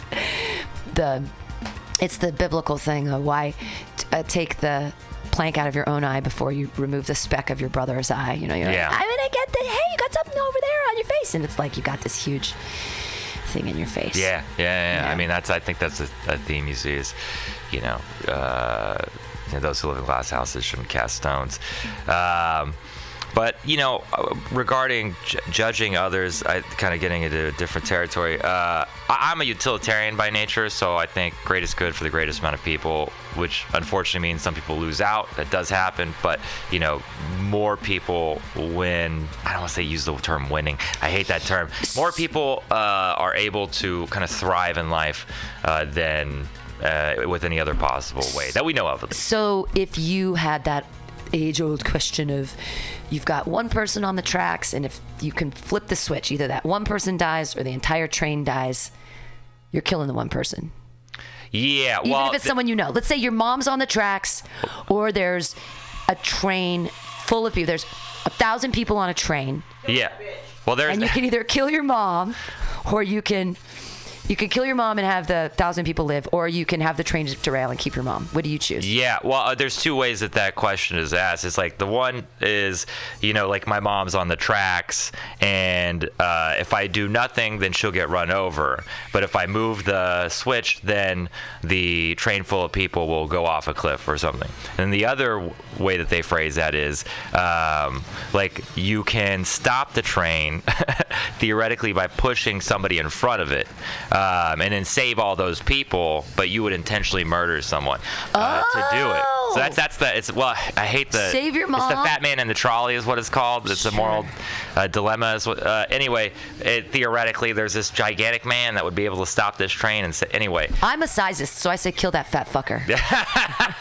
I would. I mean, as far as like if my mom's on the tracks, I love you, Mom, but I got it's a hard decision to make. It's for the 1,000 people. But 1,000 people is a lot of people that die just for one. I mean, I would make that sacrifice myself. If I'm on the tracks, I would not expect anybody to save my life and dispel of another 1,000 individuals. I mean, even 5 more people. Maybe that's the most moralistic answer to the story: is push your mom out of the way and have yourself die. The sacrifice. That's what Jesus would do. There you go. And then he'd turn the other cheek. He'd resurrect and he'd do it again. I don't have that ability, though. No, I don't do any. Or maybe we do. I mean, who knows? Only one way to find out, right? Right. Like the afterlife is.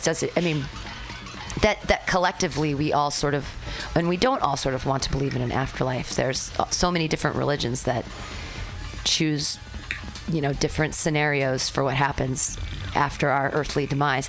And I don't fucking understand. I don't know what happens to... I mean, consciousness is weird because I sleep a lot. And I'm unconscious, and I'm drunk a lot. Oh, but my body's still awake and going when I'm drunk. I just don't. My brain's not creating memories. So where did I go? Well, was I there? Right. This is an interesting idea. I think about this a lot because I'm honest. To be honest, I'm terrified of death at this point. I'm getting more comfortable with it as I get a little bit older. But I'm just it's not so much being dead. It's like the transition that scares me. Right. And then like where is the line? Like if I get hit by a car and then I lose like a good portion of brain functioning, like am I still me? Like what happens to me? Like what is that? And then so I would consider myself a deist probably. I believe that there's some sort of creative force in the universe, but there's no possible way we could ever understand it, or if there is an intention. I mean, intention is something that we assign to will, which I just don't know if that's really applicable in this situation. Anyway. So intelligent design. You believe in intelligent design. You think that there's something out there that is created the cogs that make the wheels turn. I believe in evolution. I believe in science. I believe in the Big Bang. But I believe that there's some sort of force behind that, But what that is, I have no idea. So a giant black hole. Yeah, could be that. Yeah, could be that. Could be. I mean, the thing is, there's so much that we don't understand about the world around us, physical reality. Like we have like a sliver of perception of what's really going on, and to think that like we could understand like the forces behind that are at work, it just makes no sense. Now, when people assign will to that, is like that's what you want. Sure. Which people use that for different reasons. Some of them are productive, I guess. Well, that makes me think about projecting your own will. That's like Satanism kind of stuff, like whatever you believe is real, and anything you create, like selfishness is the ultimate goal, because you ultimately have to serve yourself, and rather than the group of the whole. Do you find yourself in your life thinking about service and thinking about helping other people, or do you feel more like you're taking care of yourself and that's it, that's all you need? I think it varies on the day. I want to try to help others in whatever way I can, and the moments that I have an opportunity. But I mean, taking care of yourself is a struggle. I don't have like a really great safety net. Like I don't have a rich family or anyone I can kind of go back home. Like, and I'm not going back to Texas, so I refuse to do that. Not going back. So you'd need a costume. You'd need a MAGA hat. You'd have to shave. I'm going undercover. Yeah, you'd have to shave your beard or make it bigger, and you'd have to get a MAGA hat. And Zach Wiseman is in the house. Hey, welcome, it looks Zach. like he has something to say. Nope. Okay, all right, he's good just to gonna see come you. sit Gonna hang down. out. Good to see you. Hey. Hello. So are you in a relationship with any people? I am actually. You are. So you do think about other people on a basis. No, You're and that's what I'm saying. Relationships you're in. I guess what I'm trying to differentiate between is like the small things I can do. Like I periodically have conversations with a group of people that I'm friends with, and like if somebody's down or there's some sort of conflict, I want to try to help out to resolve that and like get everybody to get along, and so we can all be the great people that we are without getting hung up on like small things that don't really matter in the long run. Voice of reason, Kelly Evans, sometimes dropping in like an angel. So, I don't know if I'd go that far. All right. Anyway, but like as far as the world at large, like admittedly, am I volunteering at a homeless shelter? No, I could do more. I could, and I feel that, and honestly, I do feel guilty sometimes that I don't do more. I think that you should really go on a pilgrimage into the Tenderloin and find that person with a space bag, and take away that space bag of Franzia and replace it with a nice 97 Clodoval Cabernet. Yeah. You can take the Franzia out of their hand, and you can replace it with even, like doing God's work. Giving them the better wine. Do you know what I mean? Like, it's the blood of Christ. It's the blood of Christ. It's the blood of Christ. What year's the blood? It's a fine 89, Was that a good year? I like sure. 95 was a really great year for Clodoval Cabernet. I enjoyed it very much. It's an expensive bottle. It's good stuff. Yeah. It's a long time ago now. Shit is pricey. Yeah. Wow. I love that. But here's my special deal. This is somebody on the bacon the other day was like, so when you're going to Napa, like, tell me some wine. Oh, it was Broke Ass Stewart. Tell me some wineries that you like really like to go to in Napa. And I said, the downtown Napa Safeway. That's exactly where you fucking go. Every time I go to Napa, I don't actually go wine tasting anymore because I went to Clodoval a long time ago, and I had 2 free. One of our buddies had passes from something. And so they were like $50. It's like $50 to taste there now, right? And then they give you like a discount on your bottle of wine or whatever. But it was a $52 bottle of Cabernet, and then we went to Safeway, and the same exact bottle, same exact vintage was $32. And if you bought 6 bottles of any wine, you got 20% off. So you could logistically fuck the wineries, go to the Safeway in the middle of Napa, and right next door is the Bevmo, and you can actually have a fun time. It's actually a fun afternoon because not only do both places have wine tastings, they have extensive selections, and then you can compare prices from store to store and actually get the better deal. Yeah. And it's great stuff. Okay, I'm sorry. No, good. I just want to add something to this because this is something I do as a career or as a job, whatever you want to look at it as. I think it's like Napa. God, Napa is like such a weird microcosm of a very large world of wine, and I don't want people to think it represents like how most wine is produced, because like most wine in the world, you go to like some small producer, it's their house, it's like what their family's been doing for a long time. They're kind of scraping by. They're not making tons of money. They're down to earth people. They'll invite you in. They'll feed you some charcuterie. They'll pour some awesome wine that's like whatever they have around, and that's how it's not bougie. It's not like kind of ridiculous. I think there's just been so much money infused in Napa that it's like now the only people who have wineries or can buy wineries there now are like CEOs of Doritos or like former tech millionaires, and so you get that in there, and then money changes a lot of things. Sonoma's a little better depending on where you go, especially if you get out to the coast. Like there are good people out there. That's why I don't really like pursue the career with that much force anymore, is because it's like I just don't want to wade through all the kind of ridiculous, myopic, like uber rich people that like that's all that they're just kind of like, oh, Oakland is scary. Why would you go there? Right. Well, Dry Creek Valley I always enjoyed very much, and Healdsburg, kind of the northern Sonoma-y areas. Yeah. Why? What? I almost got into selling wine in my early 30s, being a wine merchant for a large distributor. What made you go? And I love fucking wine, but what made you go like, yeah, this is what I want to do. I want to be a sommelier. I've been the type of person that takes a little bit of backstory. The type of person who've like I've floated around between a lot of things, like what do I want to do? Like in college, of course, like a lot of people, I've pursued a lot of different interests. I was originally working towards a degree in political science and history, and wanted to make money someday. So you dumped that shit. Yeah, wow. Some people actually are idealists, or at least I was an idealist at the time. I know. He booed at me. You got a boo. I got a boo. But like I was insane. I was really like, if you talked to me, like you would have been like, you are way too intense. Like you got to calm down a bit, because I was about history and politics and about civil and like rights changing the world, and like that the economic structure is not fair to people, having grown up in a household that struggled with debt especially, and then buying food and whatever. Like it's a personal thing for me, and so I felt like as an intelligent person, it was my responsibility to sacrifice my own happiness in order to help others. But well, that's very Jesus-like. Yeah, it's a bit extreme at the time. But you can't. That's so nice. You were trying to save everybody. But you can't sustain that because I wasn't happy, and I was popping Vicodins like Tic Tacs, and so I had a problem. You were giving so much of yourself that you weren't giving yourself anything. Exactly. I crashed and burned, and then I went back to the restaurant industry because I've worked in and out of the restaurant industry since I was 18, and I just like after kind of like basically hitting rock bottom and like dissolving my identity, I was like rebuilding that. I kind of stumbled into it, and you have to back up. What happened there? What is rock bottom for you? It was the Vicodin? Was the opiates? It went way further than that. I won't get into too much detail, but let's just say like I burned through like $10,000 in about 6 months. That's like a lot of my student loan money that I took out. Wow. I like had a falling out with some friends that kind of like basically in between that and like. But it was drugs. It wasn't gambling or something like that. No, it was drugs. It was drugs. Which because you were trying to escape from something.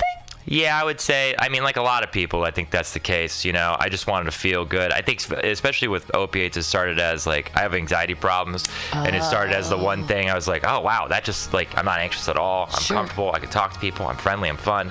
Like, just things are popping off the top of my head, you know, like I should be able to do when I can, like, ease my uptightness. And then because of what was happening in my life and realizing that I didn't want to pursue this career in politics, I didn't like the people that I was quote unquote friends with. I realized that they weren't really going to have my back, and then like a longtime friend kind of betrayed me for a girl that I dated in high school, like high school love story, whatever. You're just a drama magnet. I know. Yeah, well, you know, that's I guess my personality. I am an Aries. Oh, okay. So, I don't know what that means. But yeah, so you know, just everything kind of like clicked in at the same point, and I just went off the deep end. And I had a couple people that I used to work with who were like kind of in that world, and so I went very, very deep, and went to jail very briefly. Really? Yeah, I got deferred education, luckily enough. I still have an arrest on my record, but I can get it expunged. I'm telling a lot right now. Yeah, you are. Hey, I've been arrested. Ain't no shame in the game. Right? I had a DUI. I mean, there's all kinds of things happen. But I still had, you know, it took like another year before I really like, you know, my mom had a brain aneurysm, and I realized like I may have to be responsible. Yeah, I have a little sister too, so I was like, I maybe have to be responsible for another person. Sure. Like I need to get my shit together. Oh, aneurysms are so weird. They come out of nowhere. One of my buddies, it's crazy. One of my buddies was 42, and he died of an aneurysm. He was alive, and then his wife found him dead. Nothing, no change. She came home, and he was slumped over his computer, and she was like, yeah, he was gone, and there was and the doctor said there was nothing she could have known. There's nothing they could have done. He had just been to the doctor 2 months ago. They didn't see anything. Nothing was anything. It just happens. Yeah. It's like this crazy silent killer, and you're like, what? Like, maybe it's a good way to go, though, because it's so quick. It's like all of a sudden, poof, you know, the big bright light comes, you see God, and you're gone. Yeah, you know, it was my sister's birthday, and like I was outside smoking a cigarette, and then we were at her friend's house, and they're like, hey, tell me what's wrong with your mom. And I come in, and she's on the ground, went to the hospital, had brain surgery, all that, and they said out of the type of aneurysm she had, like 50% of people die immediately, and then like out of those people that make it, 50% of people have major traumatic brain injuries.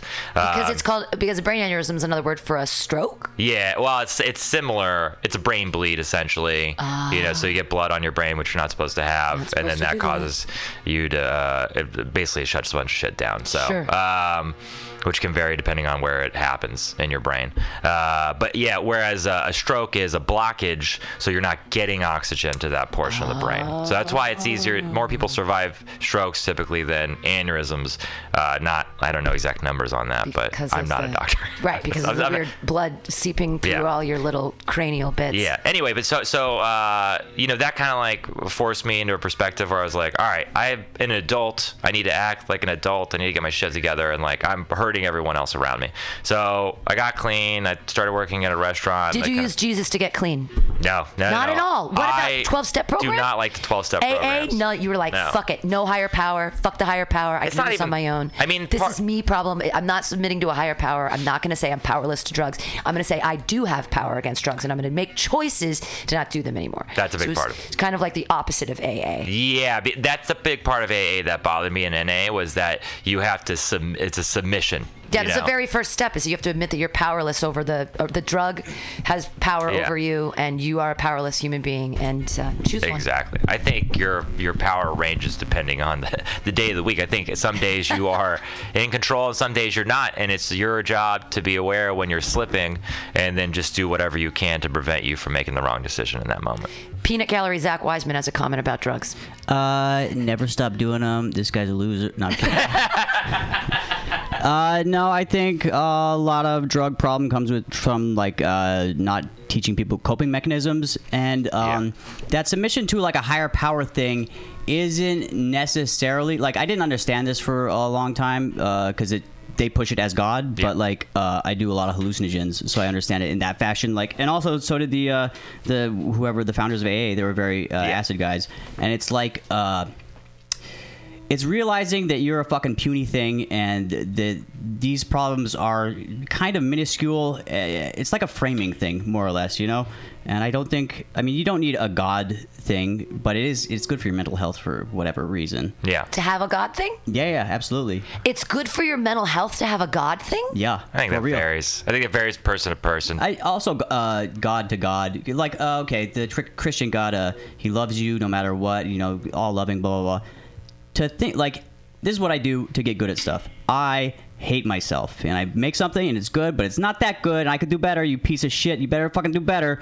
And that makes me get better. I get better at stuff, but I'm also miserable. Sounds like the voice of a dad, possibly. Yeah, I mean, that's maybe. I got a stepdad for me. Yeah. But if you take that same equation and then you put an all-loving God in there, it like totally dissipates all the fucking like hate I have for myself because this guy loves me and I'm doing, and he's fine with it, and it's like a little loophole in that system. Yeah. Listen, I'm no Bill Maher. I'm not like anti hatred people's belief in religion, and I think AA works for people who use AA. I was just saying personally for me. Actually, like good job. That good was job. my thought process at the time, and still today. Now I definitely embrace therapy as an option. Having somebody else who is a rational, sensible person, kind of being able to give you perspective on what's going on in your life and be like, okay, just as a metric, that's fucked up. You need to do, like, not in that language. Is that how you got out of the hole? Was through therapy? No, actually, it was just you bootstrapped I just did it on my own. You fucking bootstrapped it. You're like, I'm gonna get this done. Yeah. That's insane. But I don't know if that's necessarily the best way to do it. Like, but it worked for you. Like, I want to take therapy now, but it's every time I've tried to go to a therapist, I've always been very dissatisfied with the results. Like, I went to a therapist in college, and she just like stared at me vacantly.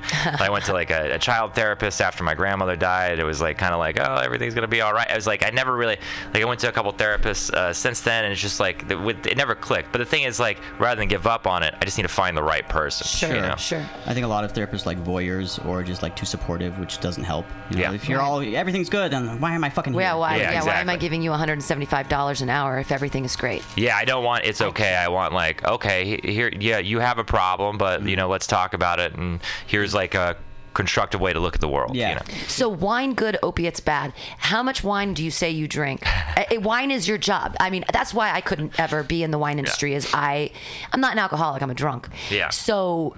Like, I love drinking. I love day drinking. Yeah. I love drinking for 14 hours at a time. I love it when I can start in the morning at like 11 with some whiskey and coffee, and I just kind of go whiskey and water, and then I start to beer, and then when the sun goes down, I don't drink any more whiskey, and I can drink all day long, and even almost until like 11, 12 at night. I'm a little older now, so maybe we'll say 10. So I can do like, 11 hours of solid drinking, and I love it. But I don't think I have a problem. Because I don't do it all the time. But you switched, like, how much? That's why I couldn't have a job, because I'd be like, I'd constantly drink wine. Yeah. I fucking love that shit. So your addictive personality didn't bleed over into alcohol? No. Well, for a couple reasons. Do you think it's situational? Does it mostly? No, it's just really specific to opiates. I think it's really specific to opiates. I think everybody, not everybody. Some people have a drug of choice, DOC, if you've heard the acronym. And that was mine. So, and that's my weakness. And not that I haven't done other drugs habitually, but I've never been like, I can't control it. This is like, so I can't control it. So, and that's why it's dangerous. With alcohol specifically, like the negative effects outweigh the positive effects for me so much. And they're immediate. Specifically the feeling like shit. And like hangovers hit me really hard and really quickly. Like I could be drinking and already start having a headache. Oof. Like even after a couple hours of drinking. Oof. Now I like to drink a little bit. I feel like just like a little bit of alcohol kind of like, loosens me up just the right amount. I feel comfortable, but like too much it takes it too far for me. So that's why I've been able to control it. And honestly, this is gonna sound a bit ironic, but I don't really drink that much wine anymore, mainly because it like gets me way worse of a hangover than anything else. Sure, so the tannins. I stick to gin. Mostly, and I drink mostly white wine if I do drink wine. Interesting. Yeah. So what do you recommend to people? Do you like doing it? Like, it's because you're dealing with people that have lots of money. Yeah, sometimes. I mean, not always. I also work at a wine bar right now, and I like that because it's more casual. Yeah. You know, I also do wine tours, and honestly, I enjoy that the most right now, just because I get like a long conversation with people over 8 hours versus like a short interaction. Sure. But I think if I was going to stay in the industry, I'd rather just like open a wine bar and just have it be super casual, low price wine. People just come and like eat and hang out and get a little tipsy and just have like, it's about the people, not so much the wine. I think what I recommend to people is based on what they like. I think I know what a balanced wine, like just from studying and like tasting and drinking and educating myself, I know how to evaluate things that are like, this is quality and this isn't. But there's like a wide range, and like just like comedy, just like art, just like anything, a lot of it's subjective.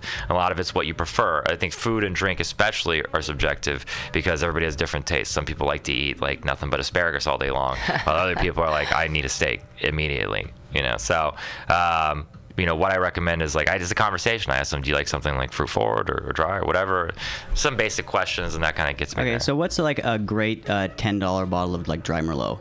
Oh, I don't even know Merlots, man. Merlots are so.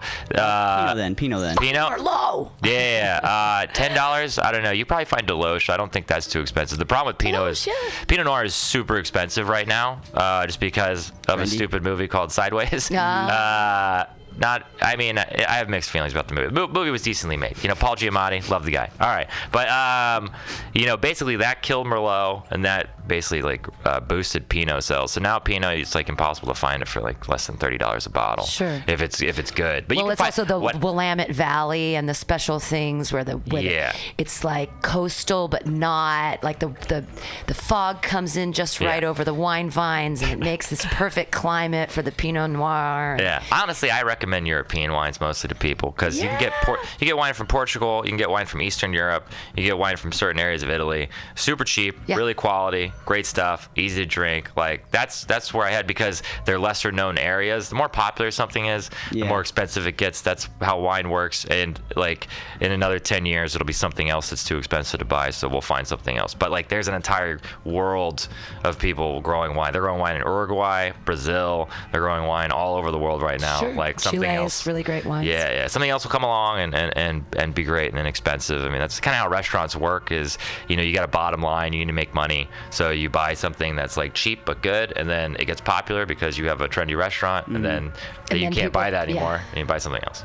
I came back from Italy and Greece, and it was amazing how inexpensive wine was at the store. You could spend like €3 on a bottle and you'd have an amazing bottle. I mean, we were spending like, I was looking at it and I'm like, what about this one? It's €1.50. It was like, it was insane. The wine was almost cheaper than water. It was. You find garbage wines for like 89 euro cents. It was like, guys, let's drink it. But it was, I was just so impressed. We drank a lot of wine. Why do you think historically has wine been considered sacrificial? And what's the whole thing with Jesus and the blood of him being wine? And why do you think these rituals sort of have evolved around wine? Well, rituals have always been important. You know Joseph Campbell, I assume? Yeah, big fan of Joseph Campbell. And, you know, he talks a lot about this as specifically as it pertains to Native American or American indigenous tribes, and, you know, and also any sort of pagan tribes. Ritual is a huge part of religion. The Catholic religion kind of brought in a lot of that as well, and because it is what kind of differentiates normal reality from this like spiritual experience, and so it delineates the difference between I'm just outside eating a sandwich and I'm in here having a moment with God right now, and somebody's like connecting us. So that's really what it's about. I think, you know, it could have been anything. Why is it wine?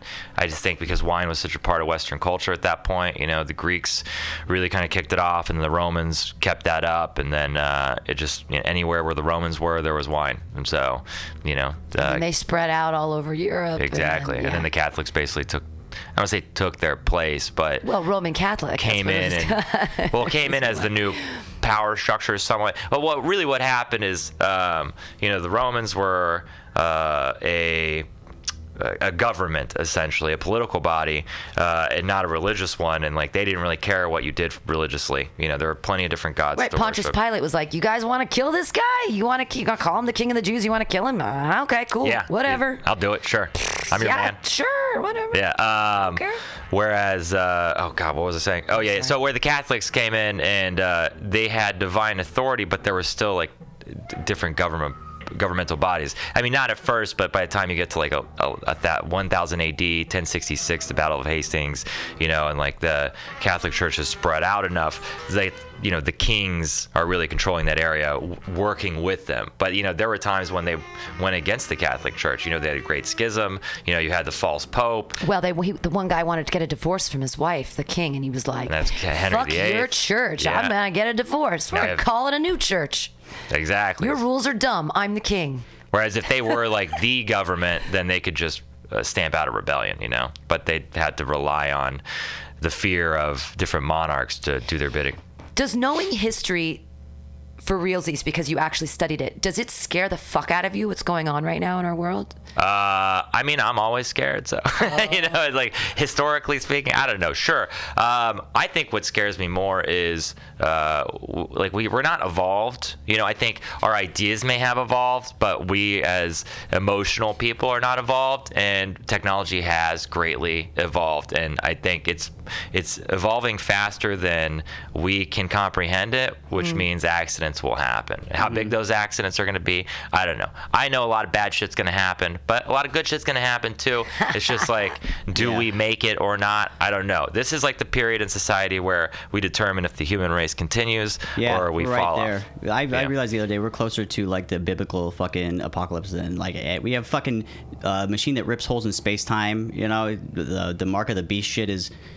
I was watching a video, and so Facebook hired one of their lead tech people is like a former DARPA operative, whatever. Yeah. And they said the brain chip is going to be out by 2020. It's like within a year they're going to be brain chipping people. Brain chipping? Brain chip. What does Talking that about like mean? neural lace, what Elon Musk was talking about. It's like amping up your ability to process Cyborg information. shit, The future basically. There's a few different theories as far as like where we go. Do we merge with technology? Does technology supplant us?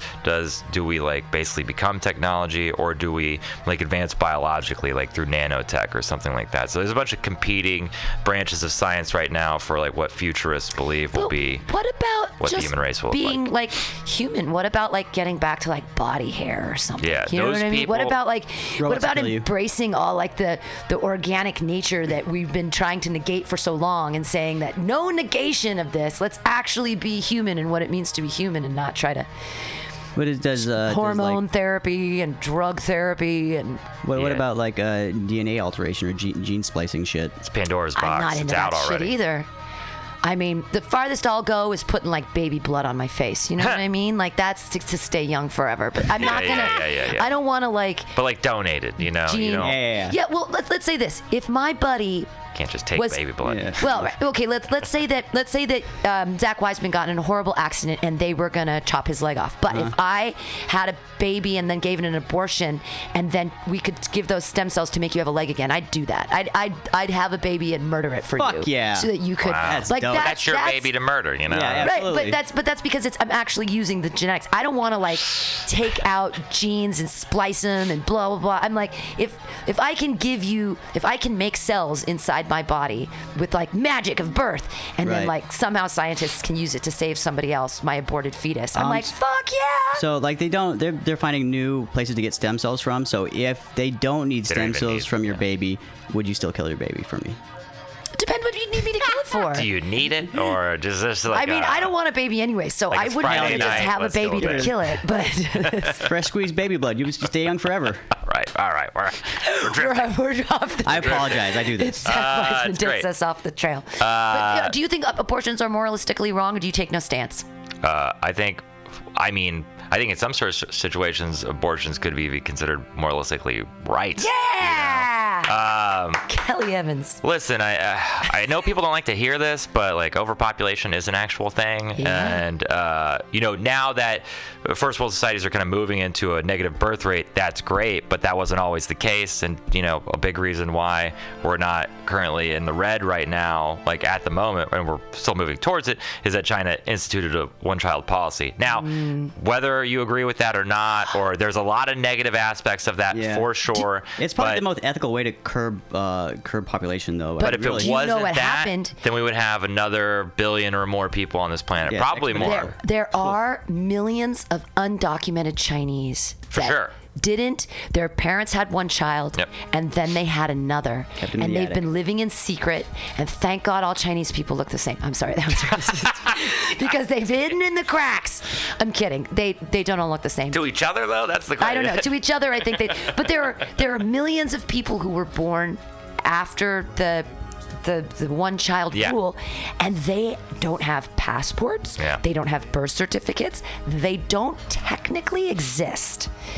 And they're still there, and they're alive. Yeah. So what are we? In addition to that, they're kidnapping women from neighboring countries like Vietnam because they treasured having a boy over having a girl. So now there's like way more men in China than there are women. Like 70% men or something. It's terrifying, but not even just for sex. It's for marriage, to imprison them into marriage.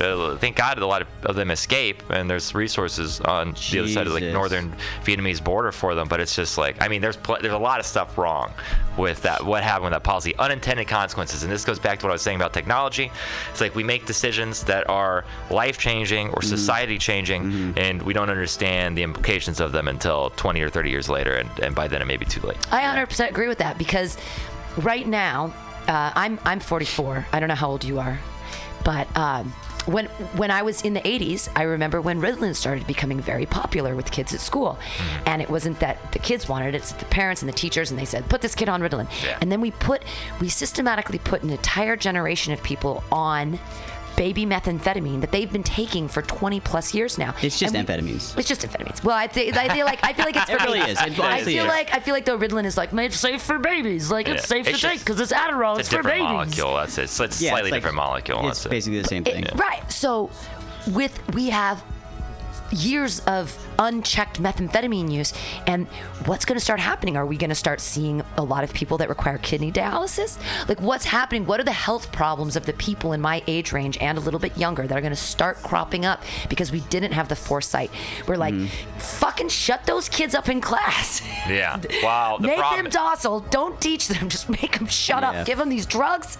And then with that usage over time, what happens? Yeah. Well, I mean, two things. One, sure, I mean, amphetamines are a huge problem, but look at fucking sugar in this country. The amount of sugar. You want to talk about kidney dialysis? That's a big reason. Absolutely. Diabetes because of that, leading to kidney dialysis. And then the other thing is, the reason why people are pumping their kids full of amphetamines is because the way that we educate is from the 1800s. All right, we don't use anything else from the 1800s. We're not using horses and buggies.